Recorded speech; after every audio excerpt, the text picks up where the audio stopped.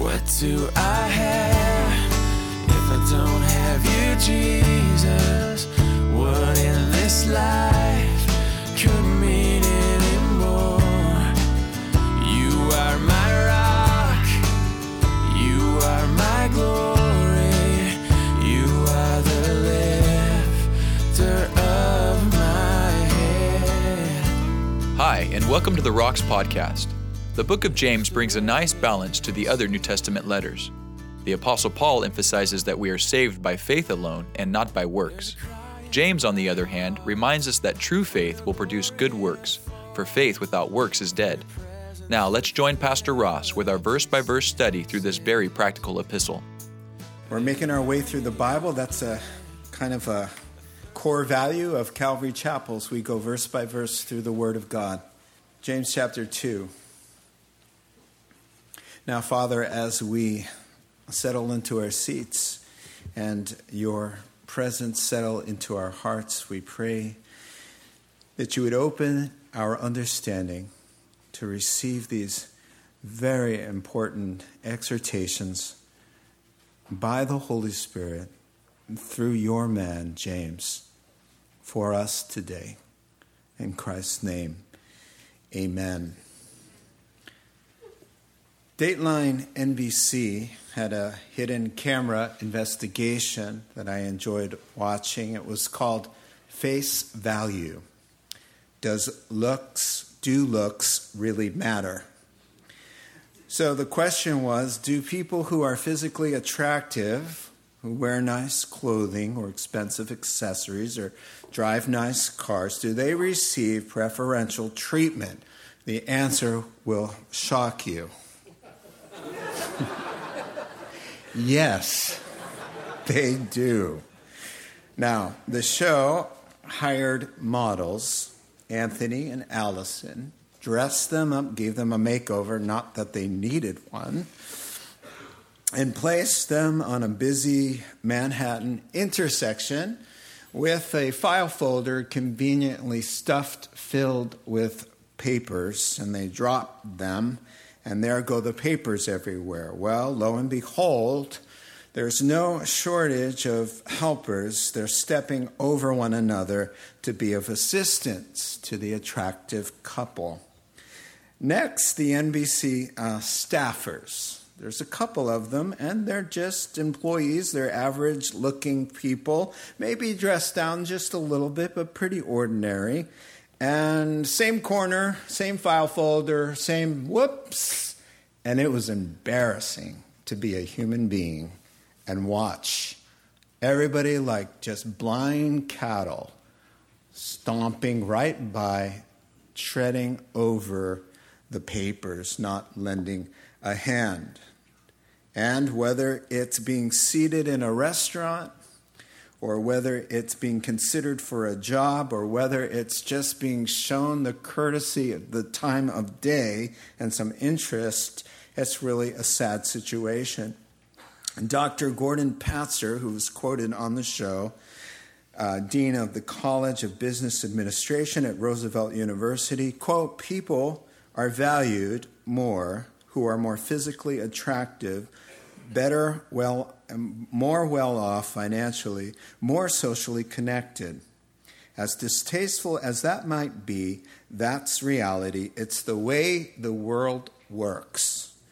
Well, it may be the way the world works, but it is not the way that the kingdom of God works. It is not the way that God thinks, and it's not the way that his people should behave. The Bible says that favoritism is a sin. It's not just the human condition and the way that we all tend to be. That's just downright evil. And James is going to take those Christians who are showing favoritism to task about it. Now, as you recall, for context here, for some of our new folks, James is dealing harshly and straightforward with the weak and worldly, we call them carnal Christians, and that just means a Christian who's kind of degenerated and watered down their faith so that you really can't see a clear distinction between a Christian and a person who's an atheist. He's dealing with those kinds of genuine believers, but who have compromised lives. And that's why, James is really, there's a slap in the face at every turn in the book of James, because he's trying to get them on the right path. Now, the attitudes toward people in the church weren't much different from the prevailing attitudes in the pagan world, and this as it regarded treating people with favoritism. It was ugly. Well, let's read. I'll show you what I mean. Verse 1 through 13 for this morning's consideration. My brothers, as believers in our glorious Lord Jesus Christ, don't show favoritism. Now, suppose a man comes into your meeting wearing a gold ring and fine clothes, and a poor man in shabby clothes also comes in.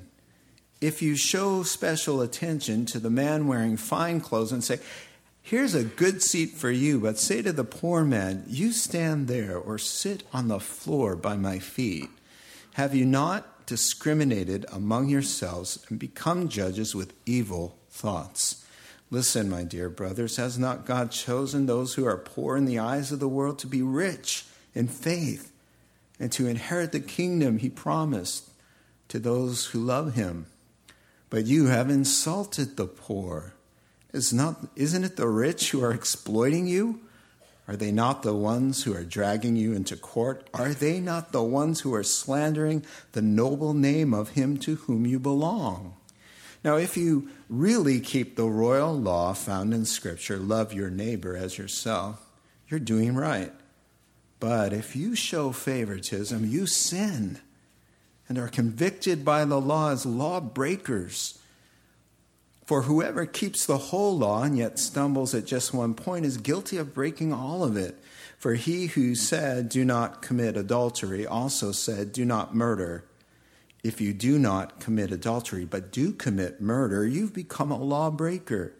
Speak and act as those who are going to be judged by the law that gives freedom, because judgment without mercy will be shown to anyone who has not been merciful. Mercy triumphs over judgment. So that will be the portion of Scripture which we consider this morning. James is continuing his theme. What is true religion? What does it mean to be a professed believer in our Lord Jesus Christ? What does that look like? What behavior would God say 2 thumbs up to or 2 thumbs down? Now, James is telling us here, about this sin of showing partiality to people based on superficial appearances and how we all do that kind of thing. Now, let's talk about this terrible tendency, and we'll do so by following James' simple outline. Number 1, the ugly picture. Number 2, the crazy logic of it all. And 3, the simple remedy. So first of all, the ugly picture, the unfortunate reality, He says there in the grammar really is saying that this is something he's prohibiting, a practice that is, that's already in progress. He says suppose. Suppose this happens, but it's a polite grammatical way in the Greek to soften the directness of it. It's like me coming to you and saying something that you have done and say, hey, let's say that somebody did such and such. And surprise, it's you. Well, you already know I'm talking about you, but it's just a way of saying, let's talk about this thing that you're doing. Now, the ugly picture is prefaced with a simple command. Show no partiality, no bias. Don't be a respecter of persons. Refrain from favoritism. Do not be prejudiced. Here's the paraphrase thought. It's only a thought. We who are in relationship with this glorious, majestic, loving God must never, ever play favorites. The word in the Greek for showing favoritism is very interesting. Literally, it means receiving the face. In other words, to make judgments and considerations based on external physical appearance, social status, or race, or whatever. Receiving the face. Do not be somebody who receives the face. In other words, I'm going to make all my judgment calls about a quick glance at the exterior. He calls that favoritism in the Greek there. Now, a profound opening line, he says, listen to what he's saying. As believers linked to, you have a union with this glorious Lord Jesus Christ. Therefore, playing favorites, it's a mutually exclusive terms. The Lord Jesus Christ and the glory of God, and you're connected to that. Therefore, favoritism is out of the question. So, he's saying, really, let's consider this Lord Jesus Christ. First of all, the second person of the Godhead comes to us through the virgin womb of somebody who's poor, a peasant. He is laid there in a manger, a feeding trough. He's born in a barn, not in a palace. He takes the form of an average-looking man. Do you know the Bible says that Jesus, by the way, was not good-looking? He wouldn't be good-looking. He's one of the guys you would pass on the street corner and not lend a hand to help him with his file folder because he wasn't strikingly good-looking. He had no beauty or majesty to attract us to him, nothing in his appearance that we should desire him. In other words, in simple language, Jesus was not good-looking. He could have manifested himself any place to anybody with any form. And he takes the form of an ordinary-looking guy who's poor and has no privileges. And James is saying, as believers in this glorious Lord who would live a lowly life, the very people you ought to be sensitive to was somebody like him. Or could he come to your congregation as he was, poor, with no place to lay his head, with his kind of clothes, with his kind of face? And what would you do? He would be the poor man. You would say, oh, please sit here. And it would be the Lord of glory.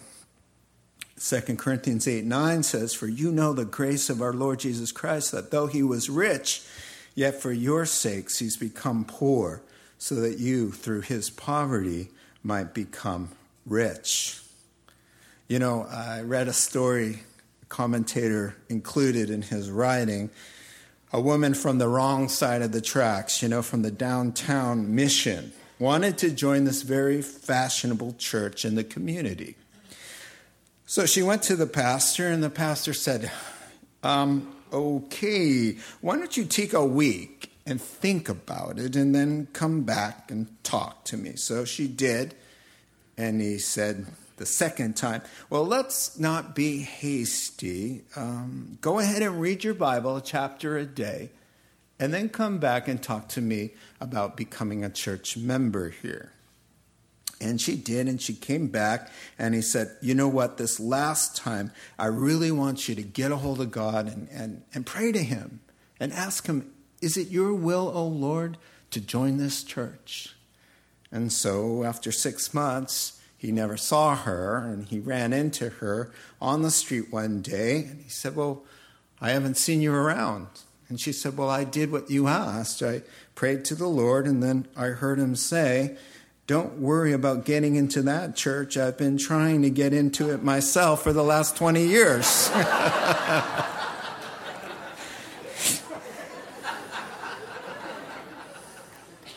It freaks me out to think that God could send an angel unaware to any of us with a face that says I'm in need, with the clothes that says I'm in need, and for us to snub who in reality is a citizen of heaven, who lives in the presence of God, let alone Jesus Christ. Honestly. And so he says, you believe and you're joined to this glorious God who became a humble man without good looks, without privileged upbringing, without material possessions. And take a look at how he lived and how he ministered. Jesus was at home with the tax collectors. He hung out with prostitutes. That was the big deal. You're friends with everybody. You're friends with sinners. You don't, and here's what they said. They sent spies to catch him. And they said they were going to set him up for a trick question. And they said, "Oh, good teacher, I have it written down here. He says, we acknowledge that you come from God, for you are not a respecter of anybody. You are not swayed by who they are.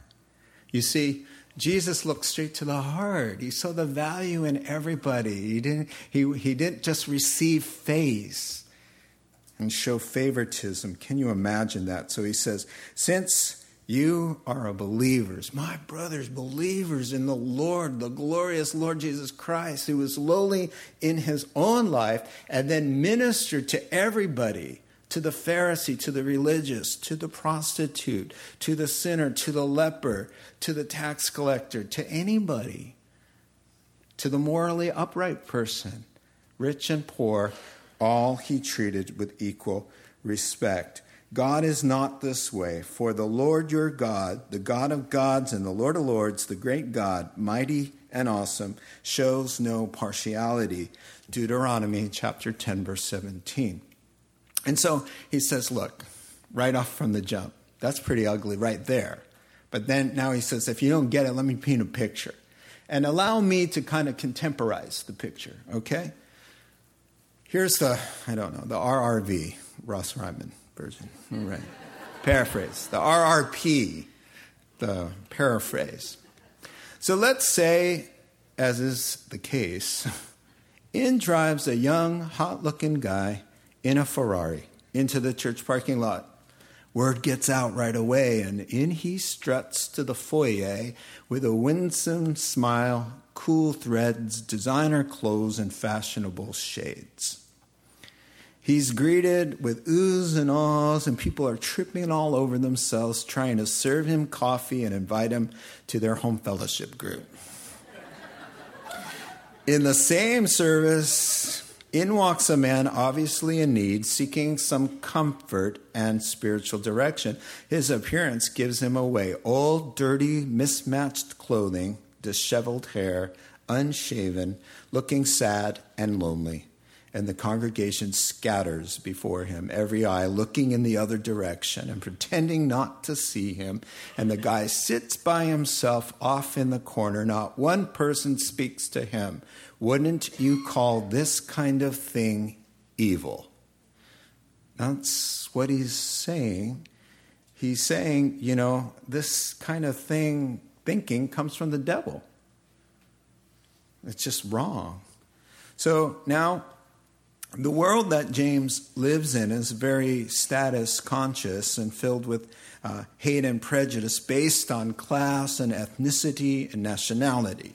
There was Jew and Gentile, slave and free, rich and poor, Greek and barbarian. The list goes on and on. But Jesus came to destroy that kind of thing, to create one race of people, believers, all paid for by his blood. The cross, my friend, is the great leveler. We all cost the same. The rich man cost Jesus death. The poor man cost Jesus death. The man who was morally inclined and did good deeds all his life cost Jesus blood. And the sinful, corrupted man cost Jesus blood. The cross and Jesus' blood and the cup that we all pass levels us all, and we all stand before God in one grouping, sinners saved by grace. There are no sections in heaven, but though in heaven you will find distinction of faithfulness, people who served well over people who did not. And so that's another story in itself. And so, really, the Bible says, Proverbs 14:20, the poor are shunned even by their neighbors, but the rich have many friends. And so, really, this truth is being lived out here in James chapter 2. Now, why would anybody shun the poor or the ordinary looking or somebody who's not attractive? The word in the Greek for the rich guy is it says gold-fingered. It means that he had gold on his fingers. And in the Roman Empire, there was a class of people called the equestrian class. They were like the knights. And they would wear gold rings on every finger. And so he says, the gold fingers one. And then the word for the rich guy's clothes is lampros, where we get the word lamp. So bright and shining, silky kind of garments, Now, it's another proverb, Proverbs 19:6. Many curry favor with a ruler, and everyone is the friend of a man who gives gifts. And so it's pretty obvious, isn't it, why we receive face? Because by connecting with them, there's something to gain. The ugly truth of it is that befriending people who are attractive and well-off can benefit us. And when we say the rich here, to show face to the rich, really you just put in the beautiful or the talented or the gifted or the socially connected or the famous or the popular, That's really what he's talking about. Materially, I stand to gain something from you. Socially, I profit from being associated with them. It boosts my own value in the eyes of others and myself. Emotionally, I profit because somehow I feel better about myself because we're in relationship. There's a lot of ego and pride. It's just really ugly. There's a story told by Lane Adams, who used to work with Billy Graham. And he pastored a very large, affluent church. And his wife sat anonymously there. Nobody really knew who she was for months. And a few of the ladies gave his wife just kind of a hard time. They were rude to her, and they kind of talked behind her back, and a few things like that happened. And she tried to befriend them, but nothing. And then one day, the pastor of this large church introduced his wife, and she sang a solo. And then the ladies all clamored around her. And suddenly, it went from being really rude and not interested to suddenly wanting to be her friend. She said that how sad that was, and that her closest bonds in that fellowship came from people who befriended her before they ever knew that she was the pastor's wife. And that happens a lot, unfortunately. And so, the shabby guy, the poor can cost us. The socially awkward or the unattractive, the less gifted, less abilities, or the unhealthy, whatever it is, materially, I stand to lose. You might cost me something. Socially, I stand to lose by being associated with you, decreasing my own status in the eyes of others. That scene in one of my favorite movies, October Sky, and a bunch of kids building a rocket and to get out of their coal mining town. And in order to build a rocket, Homer needs to be friends with the science geek, Quentin. But nobody liked Quentin, and Quentin was a geek, and he sat by himself, and he'd eat lunch by himself. And one day it dawns on Homer, I'm not getting anywhere unless I hook up with that geek. And so he's sitting there in the cafeteria, surrounded, he's popular, he's good looking, and he's got a lot of friends, and he looks up and he sees, I'm going to go sit over there with him. And he gets up and he goes over and he sits down, and the entire cafeteria gasps, and everybody stops. And they're holding they're like this. It's gonna cost you to put away receiving face and say, because you're created in the image of God, because of the love God has shown me, because of the cross that levels us all the same, we're all geeks in God's eyes. Loved and beloved, but we're all falling short. We're all the same. So he can step out. But it'll cost you, my friend, and that's why we don't do it. You have nothing to gain and everything to lose, so why should I even invite you to sit with me? And that's pretty sad. Calvary Chapel started because Chuck Smith was entertaining hippies from the Jesus movement, that his mainline denomination said, we think you're going a little too far. And so he said, well, I'll start my own church. And he opened the door, and they were sitting everywhere. And they were hygienically challenged. He tells the story. You like that one? He didn't care. He said, come as you are. The gospel is free. It's just not for people who smell clean and have their faces all together and drive nice cars. It's for everybody, especially the needy. Calvary Chapel was born that way. I told and do tell the youth pastors and every pastor of this church, there's a fireable offense that I have zero tolerance for. You will be fired if this becomes the case. If any kid goes to the youth group and he feels the youth group is too cool, that's not going to be tolerated here. My kids were dropped off once at a church. They went in and they came out depressed. And they said, they're just the cool kids. The cool kids wouldn't talk to us. They made fun of my sneakers. And we sat by ourselves. Christian church. And I'm sorry, that kind of thing comes down from leadership. It matters to us about this, or it doesn't matter about this. Who cares? Eternal life is on the line. People need to, we're his representatives. What are we saying when we're saying you're worthless? We don't, you're not cool enough to, and we're representing God. We are God's ambassadors. We are his representatives. So when somebody gets the signal, you're not very important, you're worthless because you don't kind of add up to me, you don't matter to me, you're saying that in Jesus' name to them. That's why it's a terrible sin. We have to receive everybody for the sake of receiving them. You know, there's a slide I want to show you. I read about this guy. It's awesome. He worked in a convenience store in the South. He didn't have a lot of friends. Not very popular. That is until he won the Powerball. $258 million. Solo him.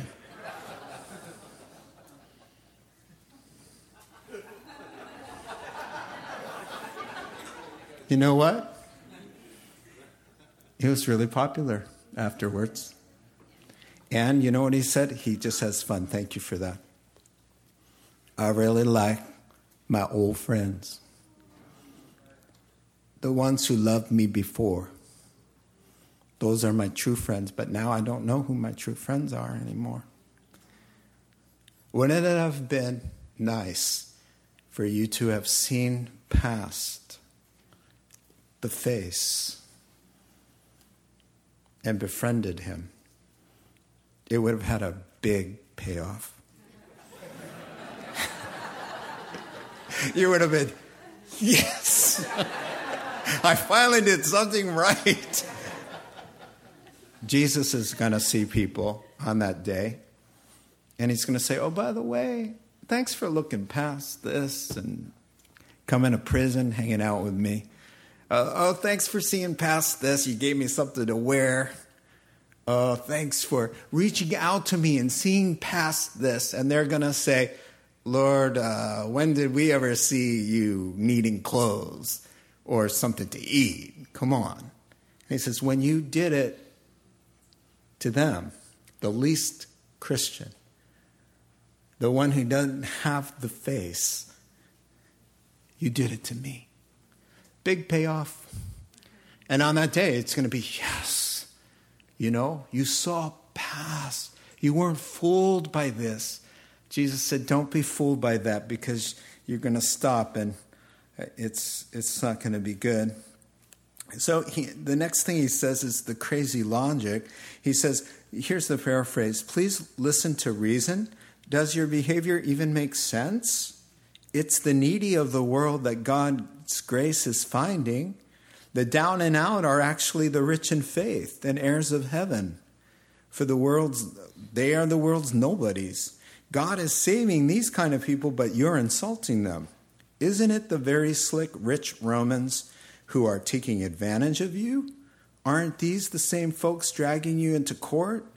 Have you listened to how these luxury living big shots abuse the name of our Lord Jesus, to whom we belong? So he says, fawning over the bad guy and snubbing the good guy, it doesn't make sense. So here's some clarity. The poor are not inherently good.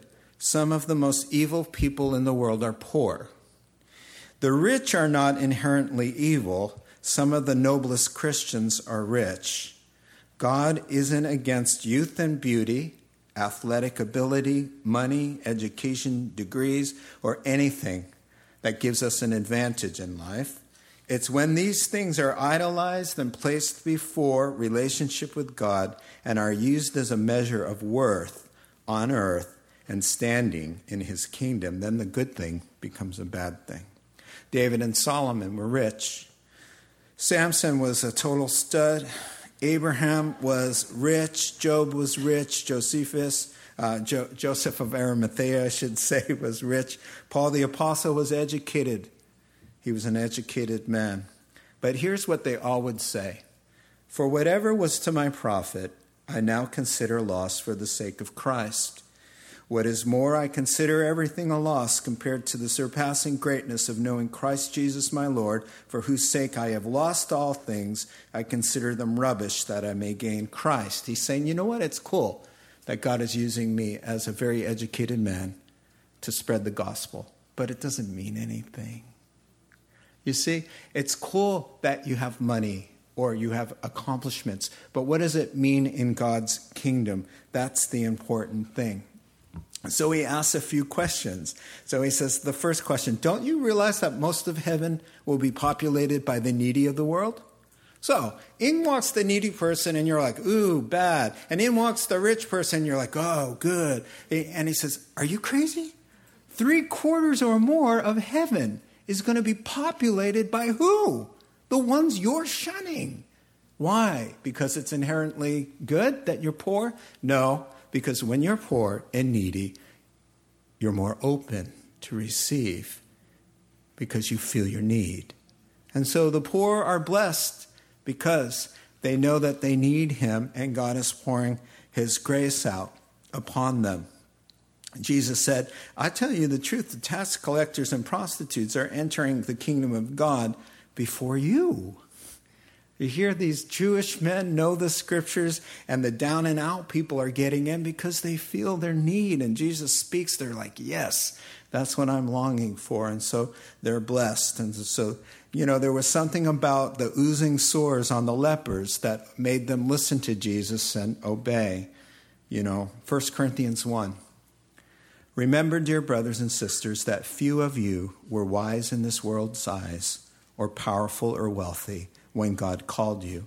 Instead, God chose the things the world considers foolish in order to shame those who think they are wise. So he's saying that truth right there is that why would you turn away from somebody who's got visible need when that's the very person that God is after and really who makes up most of the church? That's who most of the church is, so it doesn't make any sense. And then he turns on the folly of fawning over the rich. He has a few questions. Number one, he says, didn't you just write me about these well-off landlords of yours denying your building permit and overcharging you for rent? Now suddenly a rich guy walks in and you're like, oh, can we serve you? Does that make sense to you, James says. Question number 2, wasn't I just in court with you last week when one of these rich bureaucrats was suing you to stop the church from meeting? Question number 3, why not go hang out on Friday night to the tavern across town with the Roman elite and listen to them use the name of Jesus? So he's talking, of course, of unbelieving rich people, and for them to be suckered into thinking, wow, that is so cool. It's like battered wife syndrome. I mean, here it is in the world that we look to celebrities and politicians and fame and fortune and athletes who have money, and we look to them and go, oh, wow. And if one of them came into the church, we'd be, oh, wow. And the Lord says, don't they, generally speaking, stand for everything against what you believe? Aren't they the ones who are hindering the gospel?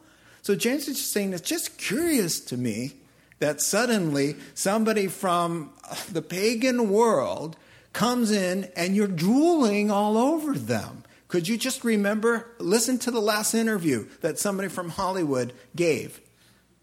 And how many times he used God and oh my God and Jesus and oh my God, totally.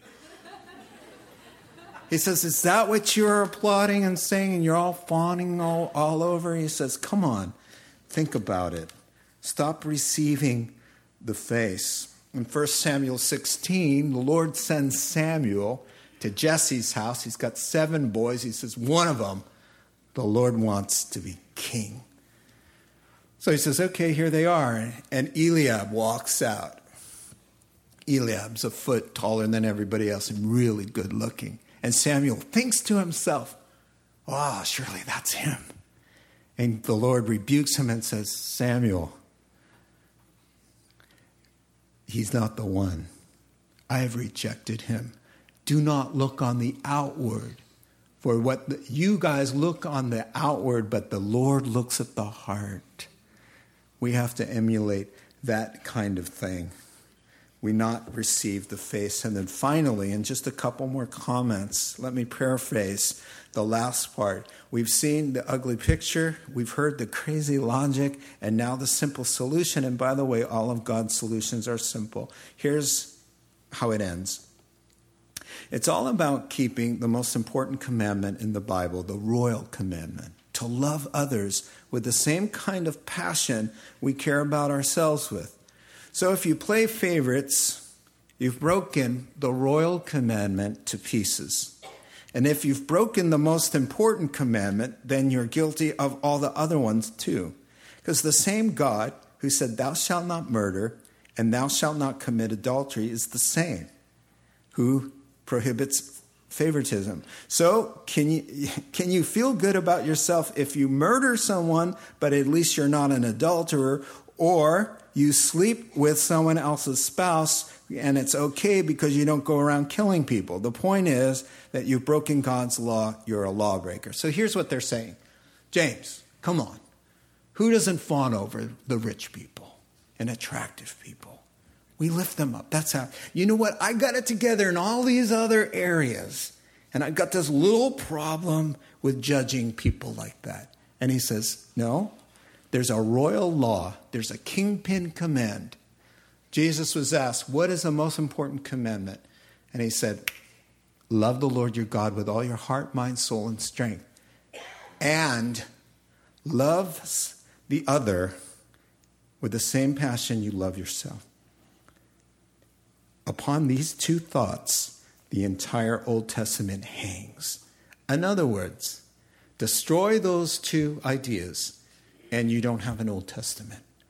So they're saying, oh, we got all of the other things going on. So we don't like the geek in the crowd, or I walk by somebody who's unattractive or obviously in need. So what? I just do. He says, you broke the kingpin. That's how serious it is. And he puts it right in the same company as murdering or committing adultery. He's saying the same God, by the way, who said, thou shalt not murder and thou shalt not commit adultery. It's the same God who says, show no favoritism. So for James, people are saying, James, come on, murder, adultery, and then just shunning somebody. What are you saying to that person? You're saying you're worthless. And I, as a Christian representative of the Most High God, so proclaim it. You are nothing. You are a zero. I don't give you the time of day. Excuse me, you've got a lot of needs. You're so needy. James says, murder, adultery, and stuff like that. Same sentence. That ought to get our attention. That may maybe sober us up and say that God cares about how we treat people. John says, look, if anybody says, you know what, I hate people, and you say you love God, you're a liar. That's John the Apostle. You can't love God and not have a merciful heart. So the final thing, it's so easy. He just says, speak and act remembering that you're going to be judged. Now, when he's talking to Christians, there are two judgments. One is for us and one is for the condemned. We are judged in light of our faithfulness, and rewards are given or lack thereof. He says, Paul the Apostle says, you then, why do you judge your brother? Or why do you look down on your brother? For we all will stand before God's judgment seat. Did you ever notice the connection there? He's saying, why are you mistreating your brother? Don't you know we're all going to stand before God and give an account? As surely as I live, says the Lord, every knee will bow before me, every tongue will confess to God. And so he says, if you live in light of God's judgment, that you will be judged for the way you receive people, the way you think about them, the way you make them feel welcome or no. You will be judged for that. Therefore, be merciful. Because if you want God to be merciful with you, the Bible says he will be giving great mercy to whom shows great mercy. So if you're mean and you're always critical and you're very strict and harsh, the Bible says expect God to kind of treat you the same way. But if you're somebody who shows a lot of mercy, he says, you will go into judgment triumphantly. You will have nothing to fear. If you've lived your Christian life with mercy is out there, you're just a merciful person. Let me give you what mercy means. It means valuing others with high esteem, speaking the truth in love, upholding God's will and moral commands without disregarding love and the highest good of others, considering everybody else better than ourselves. What I'm trying to say is don't get a perverted understanding of what mercy is. Mercy isn't saying, oh, nothing matters, mercy, mercy, mercy. It's how we treat people. Mercy has a moral component to it. Sometimes you have to say hard things and show tough love. But the mercy that God is speaking of is the respect and the softness and the humility to be able to know when God is saying, you know, this time we're going to just cover this over with grace, like the woman caught in adultery. And so really three things then, our morning reflection. Number one, it's a very ugly and sinful thing as God's reps to shun people who we judge at face value to be less than worth of our love and respect. Number two, it's crazy to be enamored with the world and its attractions when it's the world that's against the very things we stand for in Christ. The needy and the humble are the ones mostly responding and upon whom God is pleased to show mercy. And finally, we must combat our wicked tendency to play favorites by remembering Judgment Day is coming and wasn't yesterday, and wanting to fare well when we're face to face with God. The person who shows much mercy in life will walk into God's throne triumphantly. So think about it. You're going to get tested today. You're going to get tested next week. You're going to be tested at school, in the hallways and in the lounges. You're going to be tested at work, who you sit with, who you make feel welcome, who you go out of your way to speak to and to greet. You're going to be tested. The hidden camera is rolling. And when it plays back in heaven, are we just going to see you loving those who loved you and receiving the face and being kind and gracious to anybody who could benefit you? Or are we going to see you getting past that, laying that down, and doing good deeds, not based on the face, but based on the love and mercy of God? Let's pray. Heavenly Father, this is so hard to do. It's so easy to talk about. And we amen it in the moment. And then we get tested. So help us in the moment to remember your word. And the same word, may your word give us power and grace to do the right thing, to act with mercy toward everybody. In Jesus' name, amen. Let's stand. Closing song. At the end of most services, we always like to give somebody the opportunity to pray to receive Christ. If you're here this morning, not a rededication of your life to Christ, but you never have yielded. You've never surrendered all. You've never confessed Him as your Lord. You'd like to take care of that. You can do so by just repeating a prayer. We call it the sinner's prayer. You believe in your heart, and God says, this is your day. You become born again. We have people available at the end of the services, always by the cross, and they're already over there. But if there is somebody here who would like us to pray with you, you won't come forward or anything. You just lift your hand, and we're going to bow our heads, close our eyes, and then we'll all say the prayer together, if that would be helpful. And so why don't we do that? We bow our heads, close our eyes, and of course the pastors and the Christian workers here look around to make sure they can be helpful. So if you're here this morning and you're saying, I like what I'm hearing. I am not a Christian, but I want to become one. This is a day for me. I'm going to give my heart to Christ. And you just signal so by lifting your hand nice and high and say, pray for me. I want to say the sinner's prayer. I want to become a Christian today. I'm just looking around and seeing if there's any hands today. There's pastors over in the overflow looking around as well. And now for those who would like to respond in an altar call of sorts, you just raise your hand if you're saying, I really need to change. I need to repent because I show favorites and I've been convicted and I want to acknowledge that before God. You just raise your hand and I'm going to lead us in prayer. We'll all say the prayer, that is. Heavenly Father, for all of us who are raising our hands, even in our hearts, if that's necessary, Lord, we just pray that you'd first of all forgive us for minimizing this sin, and that we would turn from it with your grace and the power of the Holy Spirit, that we would truly see everybody as just a miracle, just somebody who your heart beats for and you love so much. If that person we're thinking about was the only person in the world, you would come and die for them. You'd endure the cross for that person who's, in our eyes, unlovable for whatever dumb reason. But in your eyes, precious. You knit them together in their mother's womb and you love them.